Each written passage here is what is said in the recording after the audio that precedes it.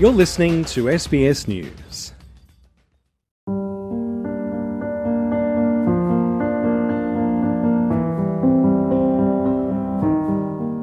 It was a Saturday, 17th of December. It got to about 1:15 and I thought, okay, I should go in and see my dad. And he had his last two breaths and I was there with him, and it was traumatizing. Yes, I knew my dad was dying, but I kind of took it for granted, thinking, no, he'll come around. He always did. It's the biggest, most wonderful part of being a WOG. The beautiful thing about the way we operate is that we all have somewhere to go.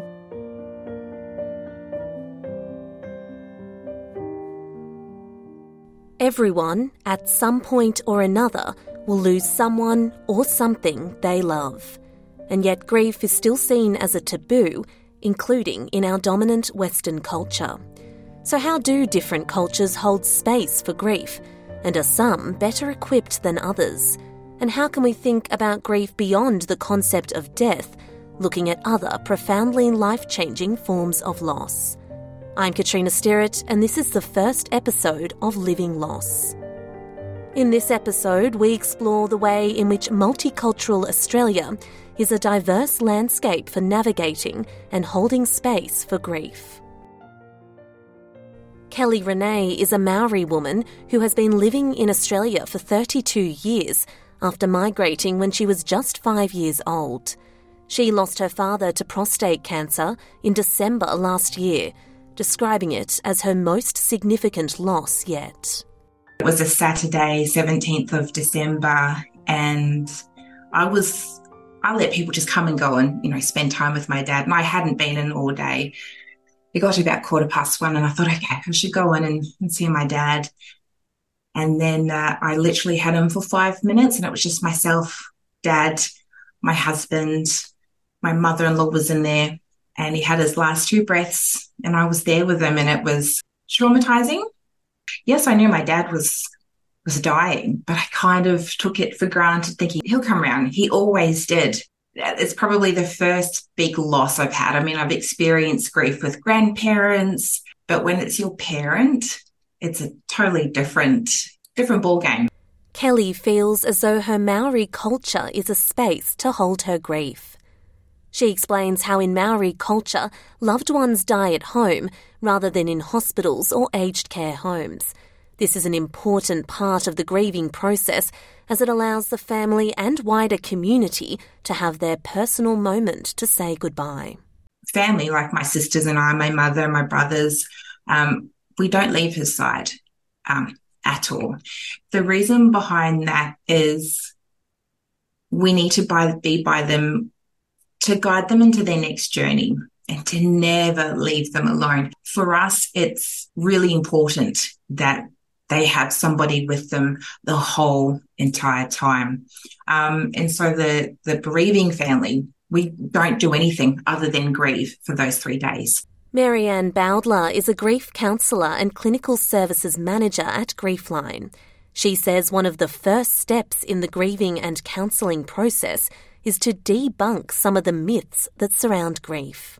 One of the interesting things that comes up is how well versed we are in popular culture in the idea that we have the 5 phases of grief. I think it's denial, anger, bargaining, acceptance.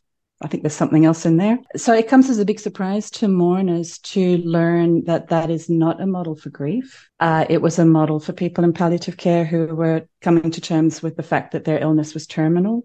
So the first thing to do is a little bit of unlearning, and because people are worried where they are in the stages, and the stages, they're not going through them correctly, they're not going through them in the correct order.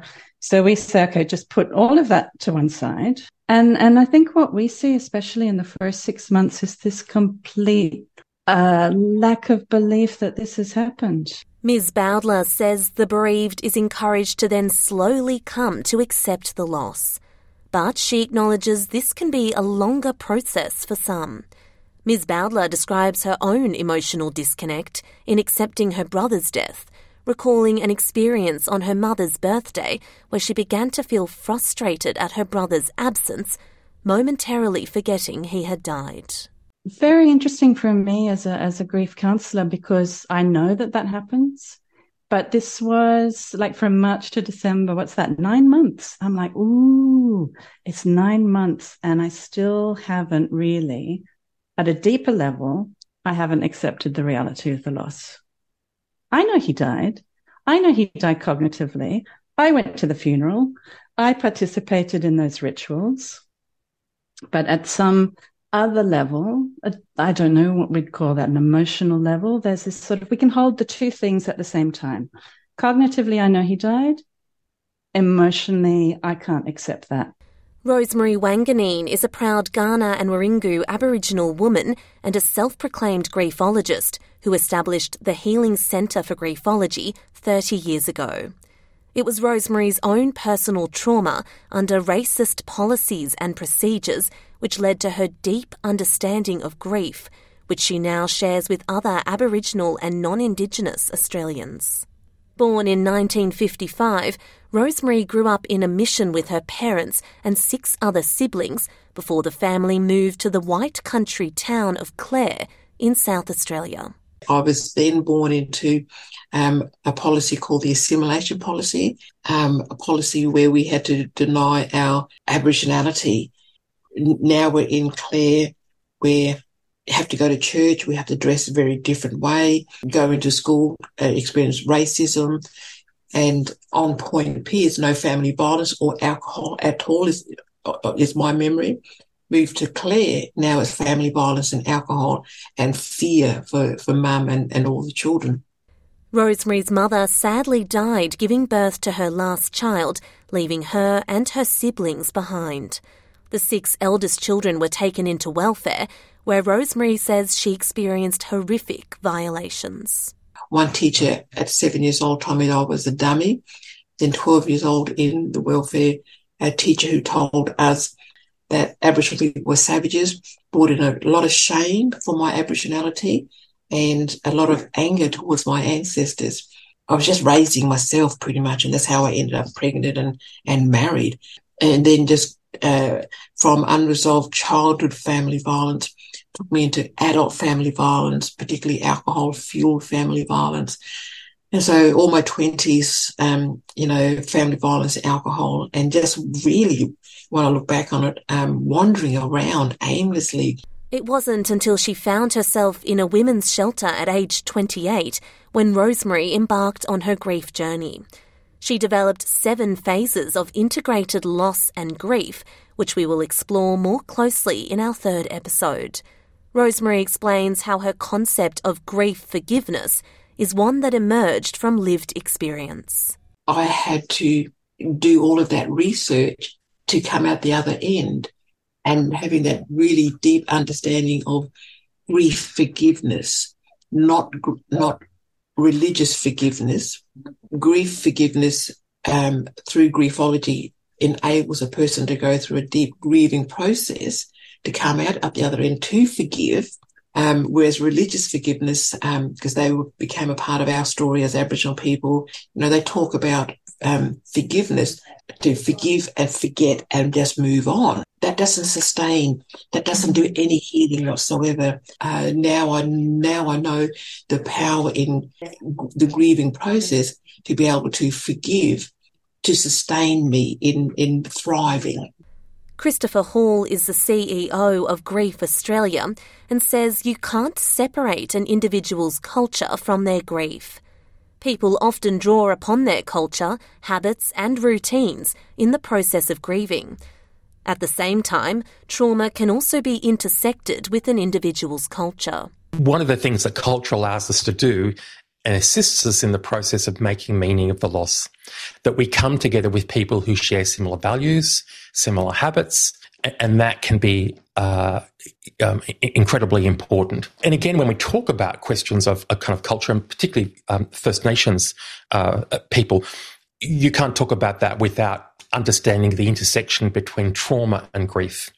That these are often accompany each other. And so often when we're talking about grief or bereavement support, we're also talking about supporting people through trauma, which again is a whole other set of kind of clinical skills. Culture can often serve as a space people return to during their grieving process. We also see sometimes that people, particularly when they're experiencing loss, will draw upon perhaps cultural traditions and practices that they may have relinquished. And so they actually may find this crisis as an opportunity to reconnect with some of that history and culture and tradition, and to kind of create their own way through navigating grief. For Xanthi, whose name has been changed to a pseudonym, finding solace among her extended Italian family was vital during her grief. It's the biggest thing of my life, the biggest, most wonderful part of being a WOG. You know, I think they've made a big joke of that word. It still hurts in some contexts, but, you know, it's just a fantastic part of being white Australian. The beautiful thing about the way we operate is that we all have somewhere to go. This is why the loss of her brother was compounded during the isolation of COVID-19. Xanthi says she struggled tremendously without that family presence during such a difficult time, relying on phone calls for emotional support. I did most of my grieving alone, and then there'd be some expression that seemed out of context and unrealistic or unexpected. How can I put it? They didn't see my everyday stuff and what I went through. And the other thing was I wasn't able really to see my brother in those days. Plenty of phone calls, daily phone calls, plenty of that. But I didn't contact my brother very much or anything, just because he was sick. So he didn't want a lot of contact, you know. This sense of community is something Kelly was lucky enough to rely on during the grief following the death of her father. She says she feels so grateful that her Maori culture carves out a space for grief. Being brought together again for a sad moment, albeit, it really honed in on how special my connection is to my family is and how special my culture is. My dad was big on our culture and maintaining it, even though we'd been living in Australia for 32 years or something. And so I really definitely think that being able to, and some people will probably think this is a bit morbid, sleep next to my dad, even though he's in a coffin, was life-changing for me in the point where I could say my goodbyes properly.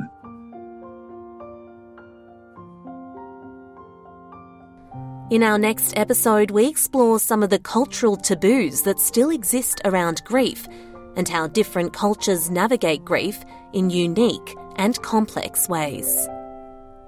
Katrina Sterrett, SBS News.